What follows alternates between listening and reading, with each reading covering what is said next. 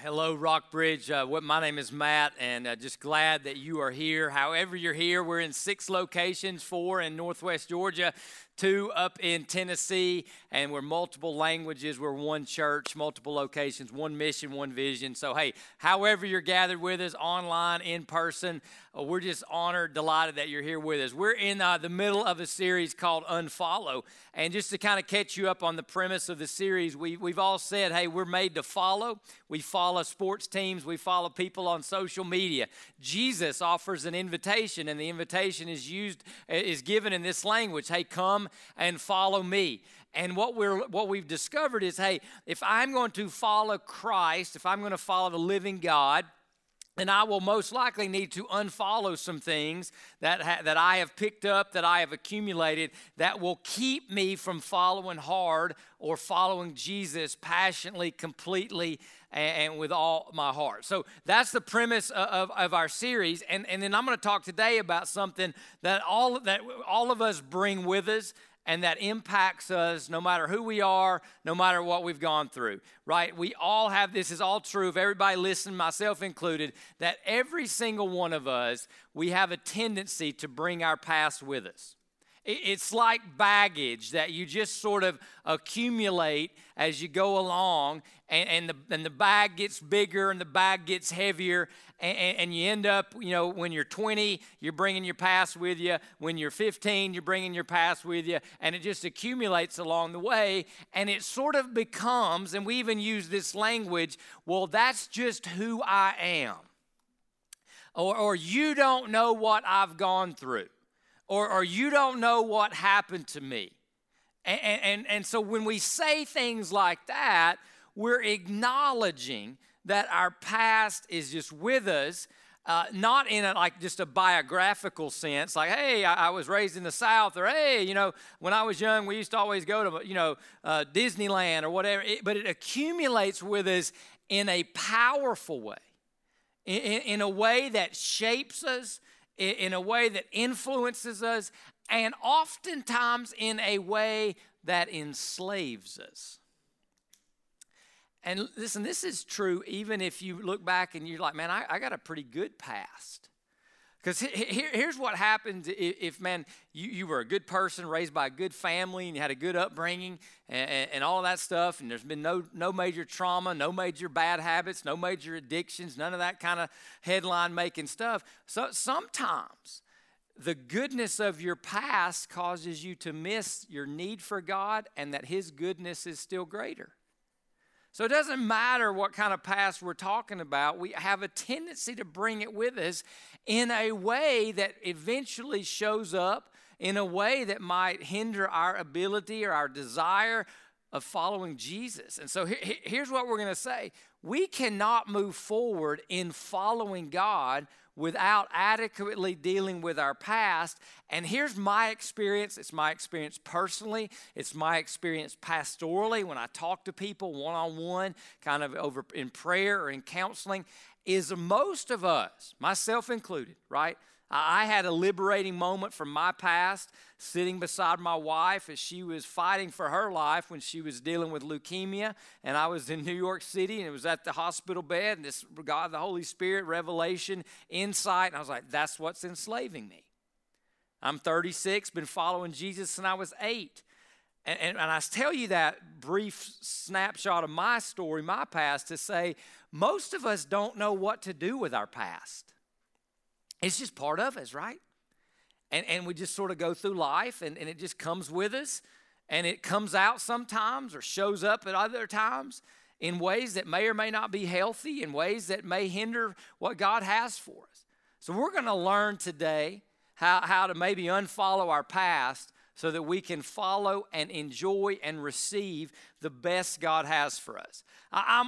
There's 2 passages we're going to be in. The first one, I just want to show you how this is true of everybody. A guy who wrote half the New Testament, his name was Paul. First it was Saul. God changed his name to Paul. And I just want us to see a little bit of his story because I think we can all identify. All right? Here's the story. Now Saul's a devout Jew. He's a very religious person. He was still breathing threats and murder against the disciples of the Lord. So he's killing Christians, enslaving Christians, and he thinks he's right. And if you look, and we'll talk about this when we get to the next passage, Paul it has a great past, man. He is living it up. In fact, if there were a People magazine for an ideal, devout Jewish person, Paul's picture would be on it. Little boys born in the Jewish faith and the Jewish race, they would look at Paul and say, man, I want to be like him when I grow up. I mean, he was, that person that everybody would look up to and think, man, that's what success looks like. That's what, that's living the dream. And then something happens. He even went to the high priest, and he gets letters from him to the synagogues in Damascus so he can find out who Christians are and put them in jail, so that if he found men and women who belonged to the way, in other words, named for Christians, he might bring them as prisoners to Jerusalem. So he's traveling. He was nearing the city of Damascus. A light from heaven suddenly flashed around him, and he falls to the ground. He heard a voice saying, Saul, Saul, why are you persecuting me? And Saul says, well, who are you, Lord? He says, I am Jesus, the one you are persecuting, he replied. So he didn't believe Jesus was the Messiah, didn't believe the resurrection had happened, and then here Jesus appears to him in a miraculous manifestation. And in one instance, I want you to put yourself in Saul's shoes. In one instance, you realize everything about yourself is wrong. Your pedigree, your performance, everything you've built your identity on is gone. It's gone. And some of us can relate, but we just in a flash, right? In a flash, every way you've been moving, all your past that you're so proud of, in Paul's case, all your past just comes up, and suddenly it's no longer valid, and suddenly it's no longer who you are, and you realize, man, I've been on the wrong side of history. And then I think this is one of the most gracious statements in Scripture, because God looks at Paul and says, get up and go into the city and you'll be told what you must do. In other words, Paul, despite the fact that you've been wrong, despite the fact that you're on the wrong side of history, I'm here now. And Paul, I still have a purpose for you. The best is still yet to come for you. And I haven't given up on you.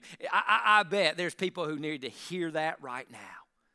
That God Almighty, no matter what you're dealing with, no matter what scars you've accumulated, no matter what open wounds are still going on in your soul, God still looks at us and says, hey, get up.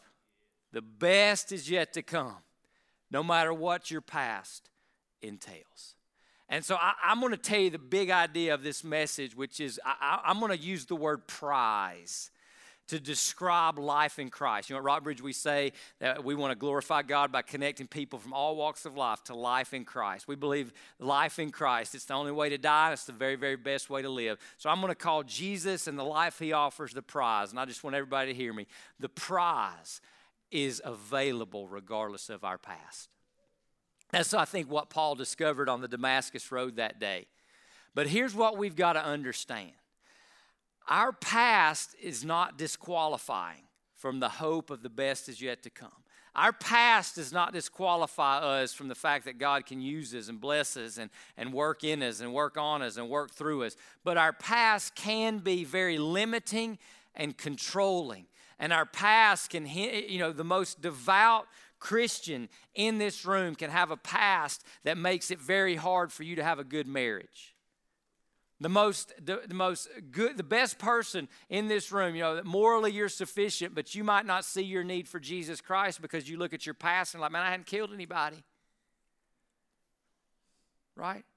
Your past, you can be, Matt, I've prayed the prayer, I've been baptized, but you can still go to work and believe that success is what you do and how much money you make. Because that's how you were raised. You were raised in America, baby. So your past and my past can show up in such a way that it can be controlling or limiting, and it can be a barrier for what God wants to do.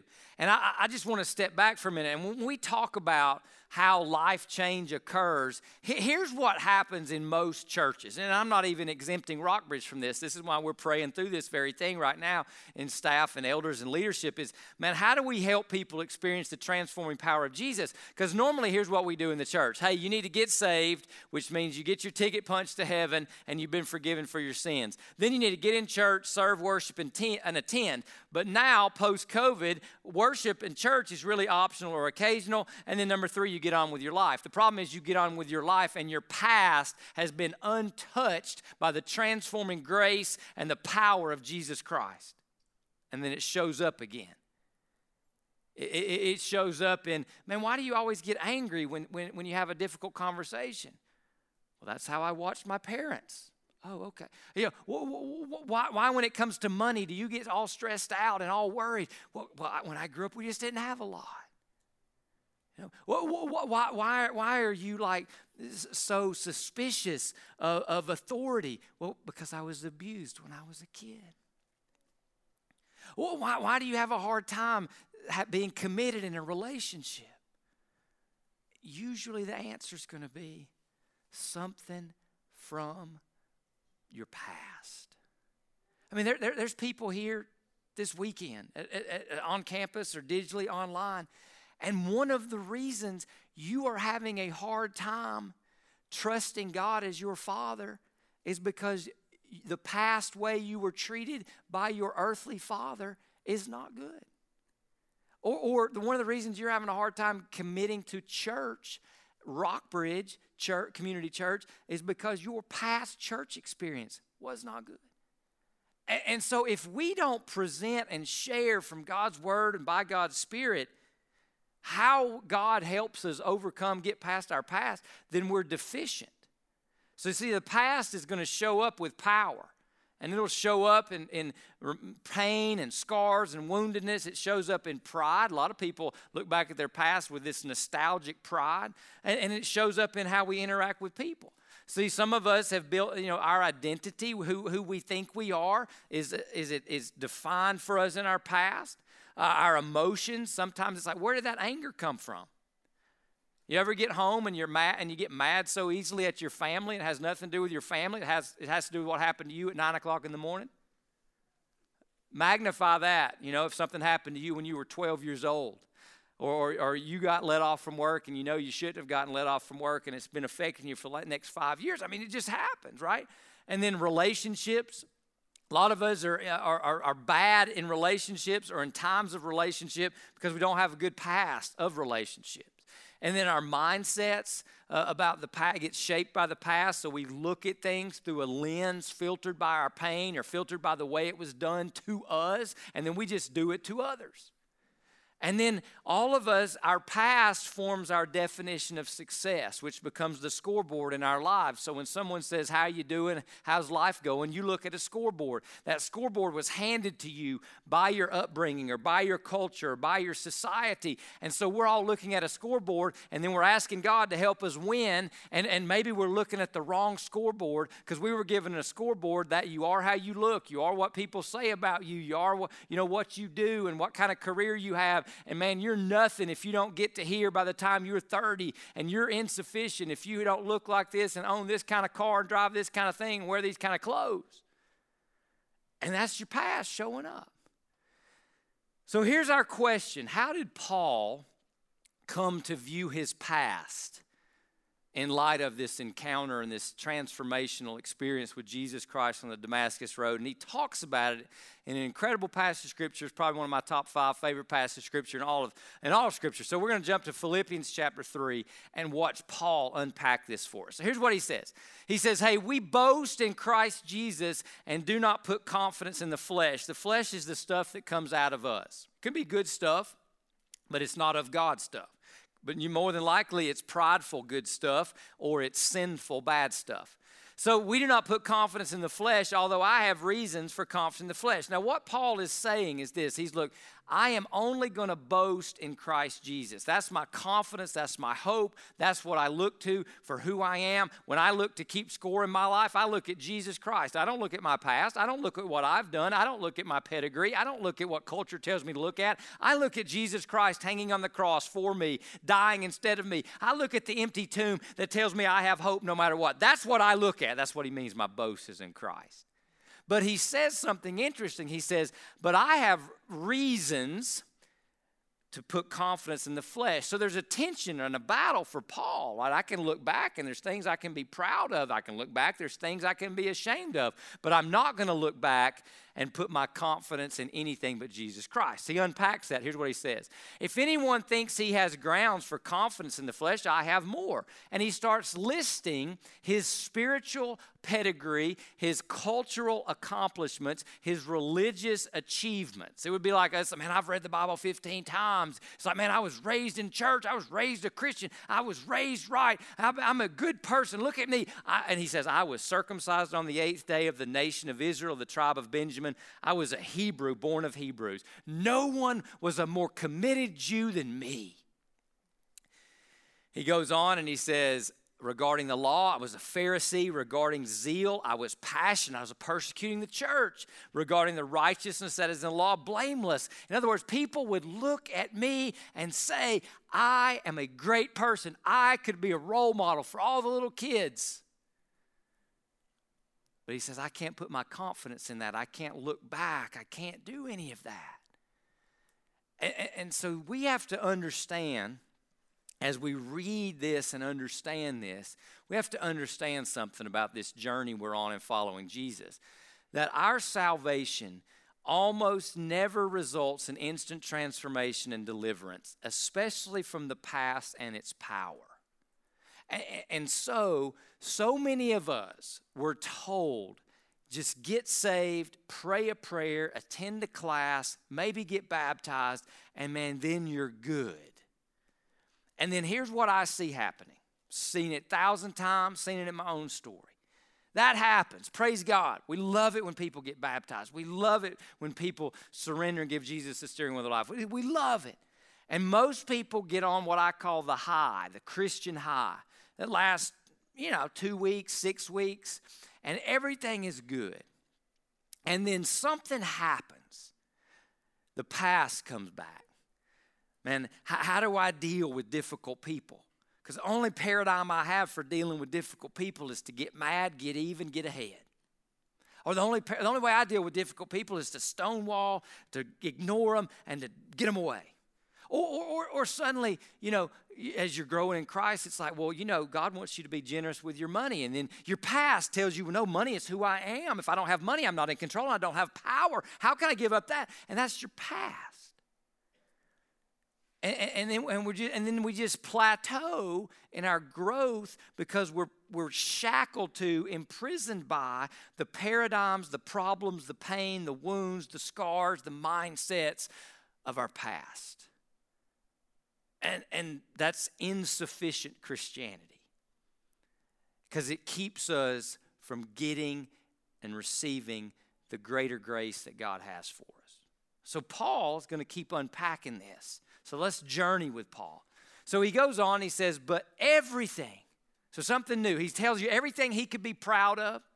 He even talks about, I used to persecute the church, everything that I could be ashamed of. He says, but everything that society says was a gain to me, everything in my past, I have considered, I've calculated, I've made an appraisal. So he's started to assess, and I now consider it to be a loss because of Christ.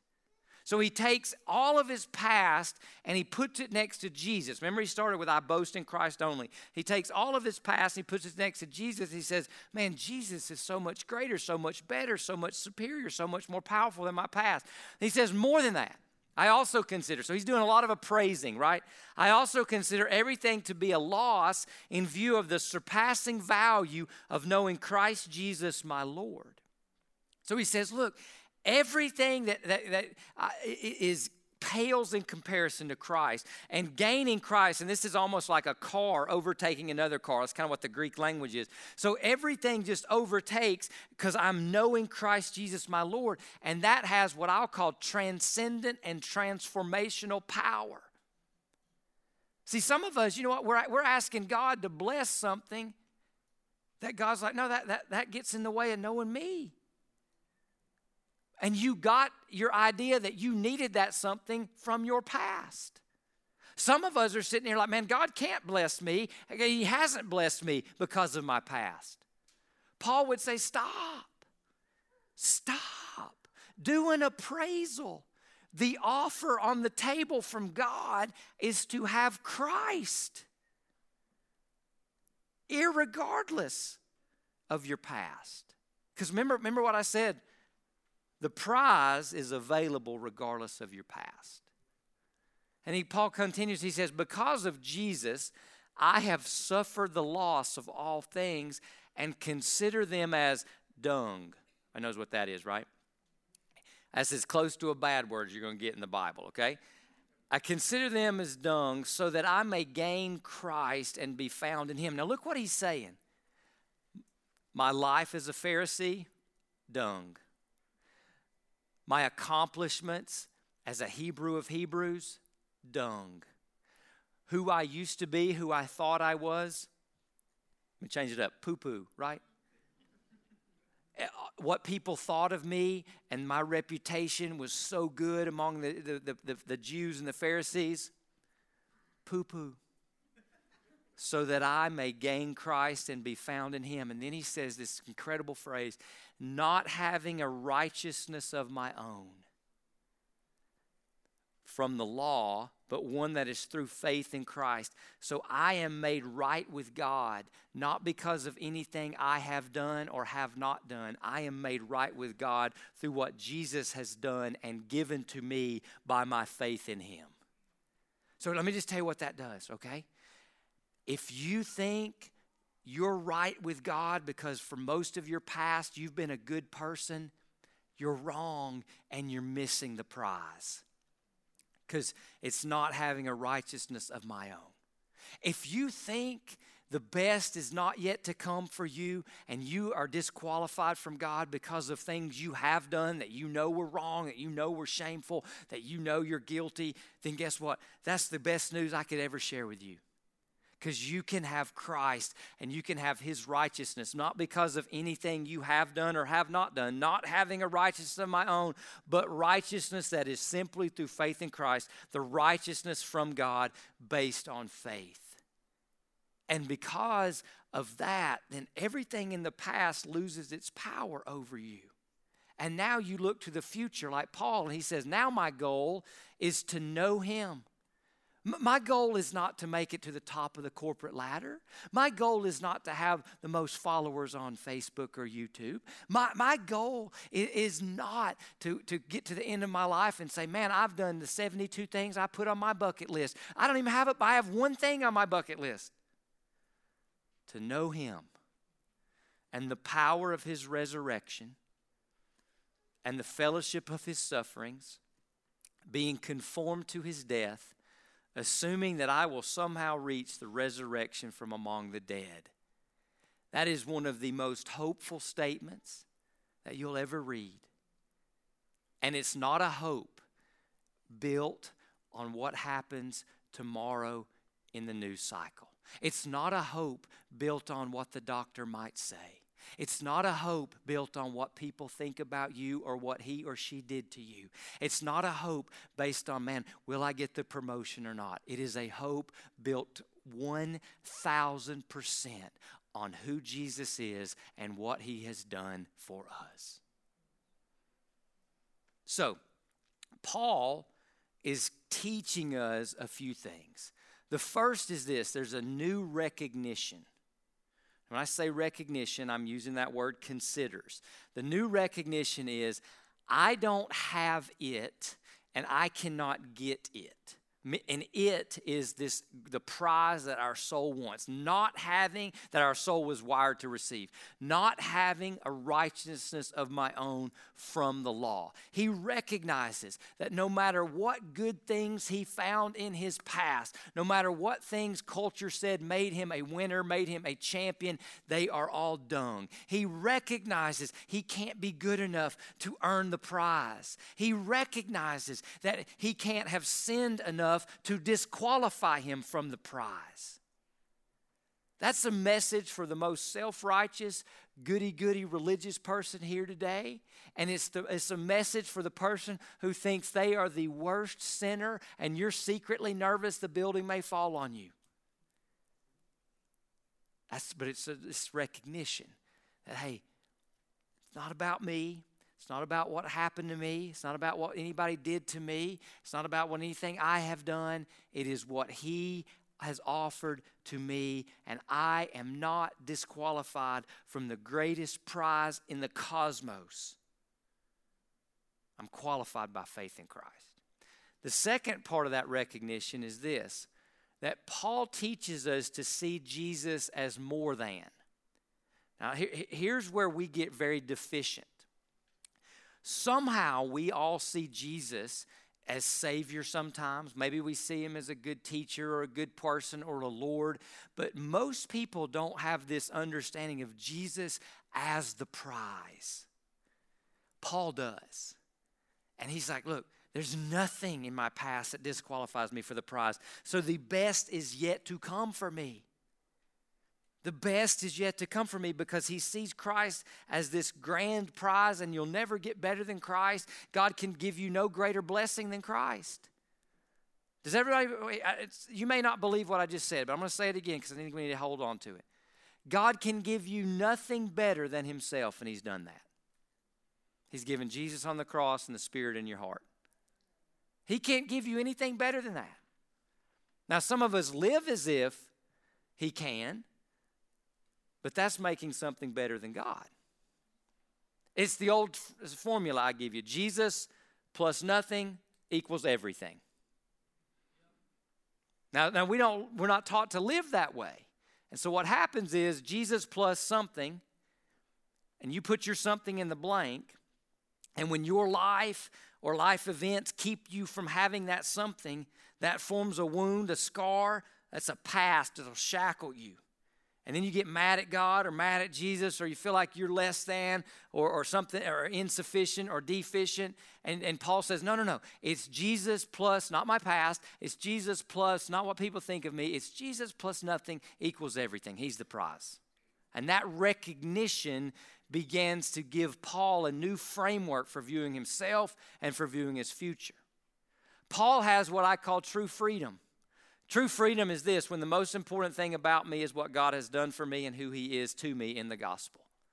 When the most important thing about me is what God has done for me and who God is to me in his death, burial, resurrection, and subsequent adoption of me into his family and placement of me into his kingdom.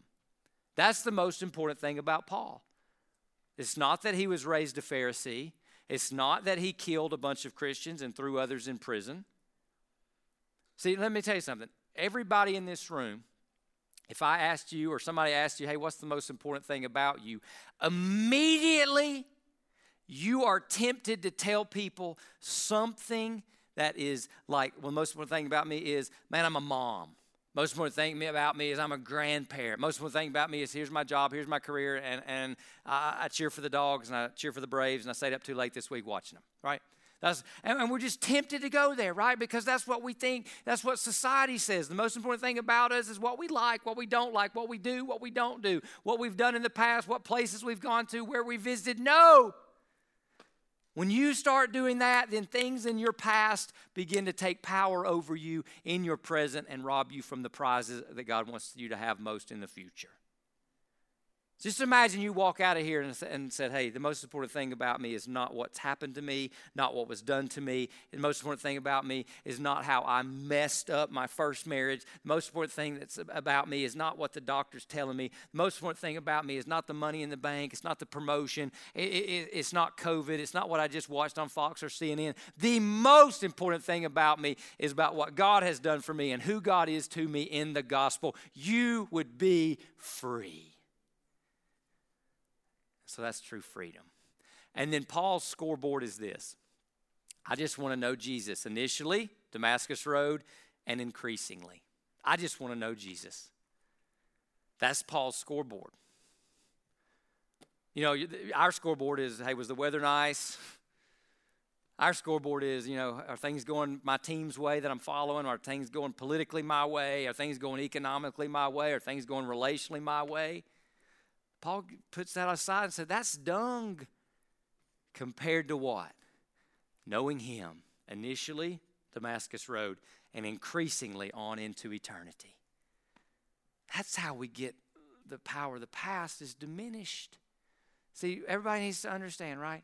God doesn't save us so that we escape hell, but so that we get him.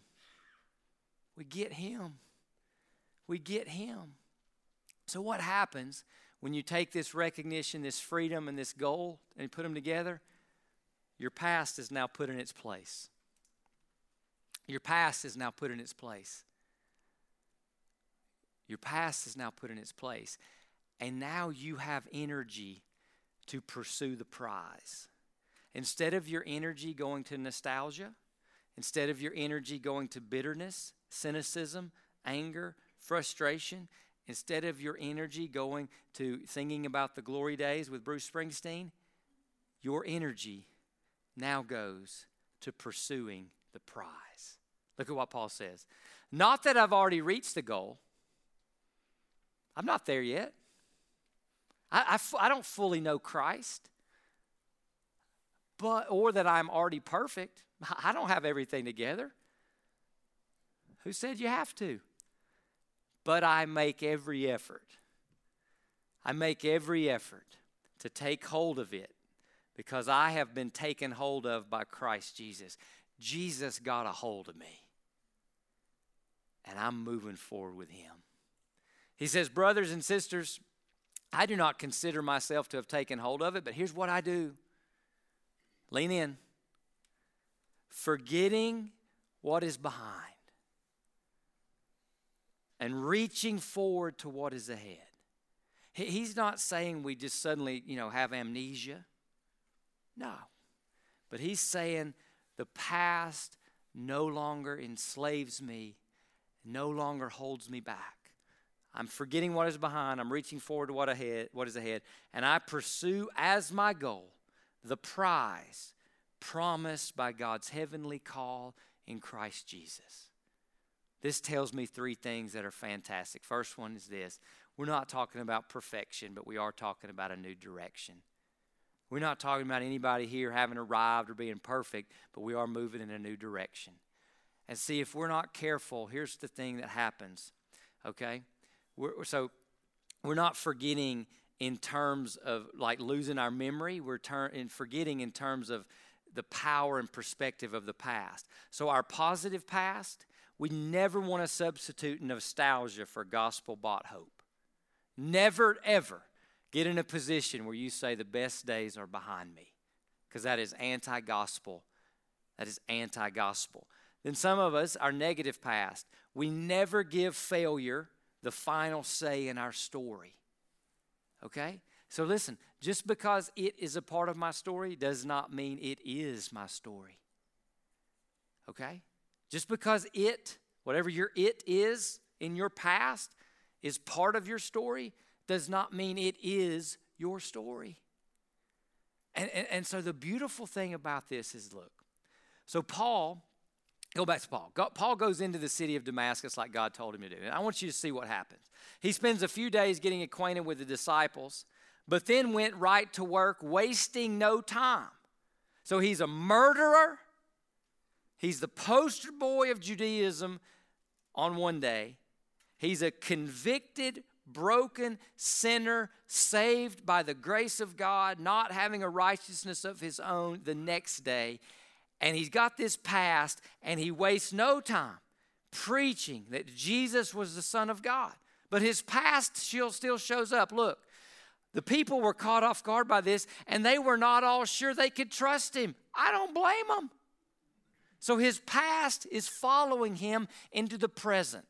So does Paul let what people are thinking, what people are saying, keep him from the prize, keep him from his purpose? They kept saying, isn't this the man who wreaked havoc among the believers? So does the story end? Is Paul done? Because, people just won't believe me. People won't follow me. Oh, my past is so bad. Oh, they don't know what I've done. They don't know what I've done. They don't know what I've given up. A lot of us, that's where we go, right? I can't move forward on purpose because of my past. Is that what Paul's going to do? Listen.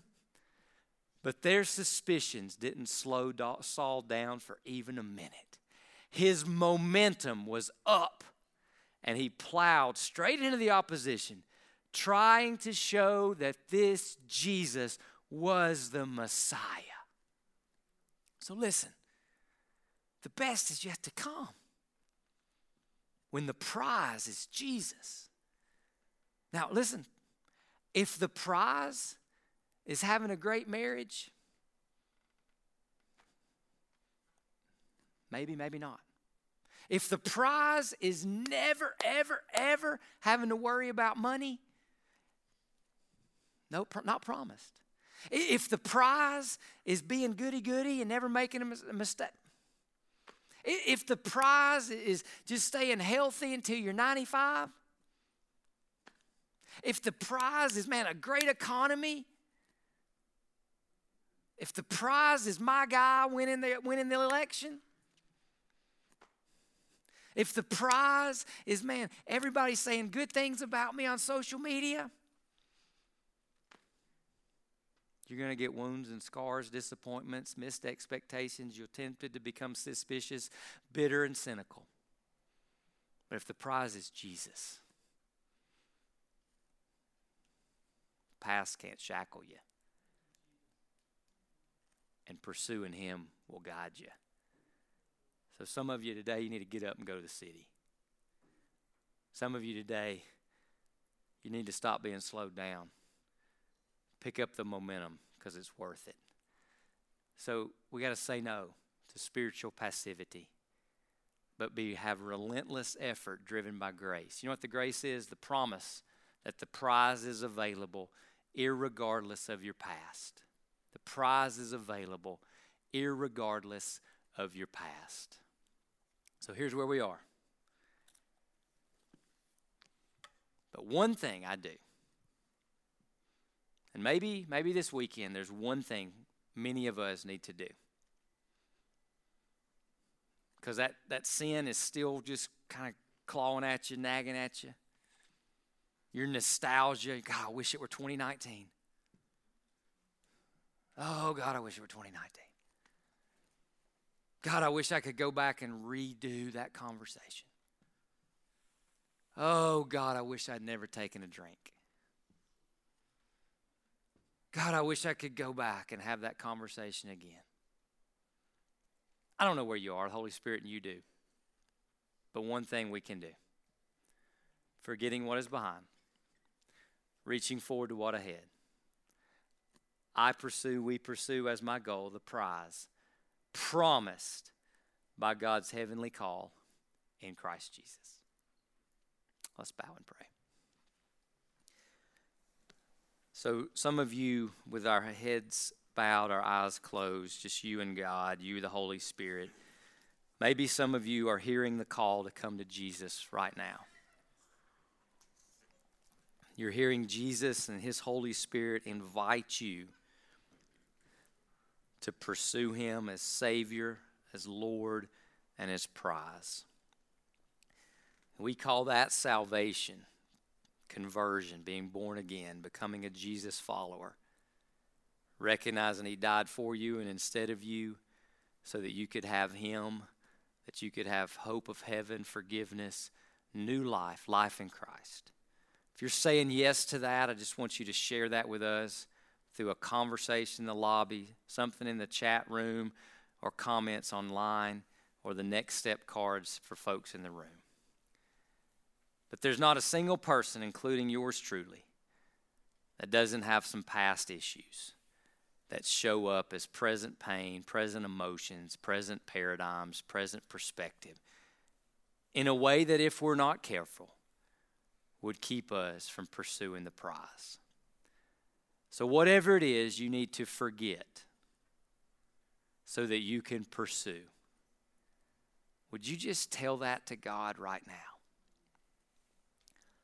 And he hears you, and he's with you. And then let's just all ask God, the Holy Spirit, to do just one small thing. God, make Jesus Christ become the biggest, grandest, greatest, and most glorious prize to me and my soul and my future. And as the Holy Spirit does that in our spirits, our minds, and our hearts, there are no longer any bad days. There are bad moments. because the best is still and always and forever yet to come. And Jesus, Rockbridge Community Church, this weekend, we confess something to you. You are the best. In the name of the Father, Son, and Holy Spirit, we pray.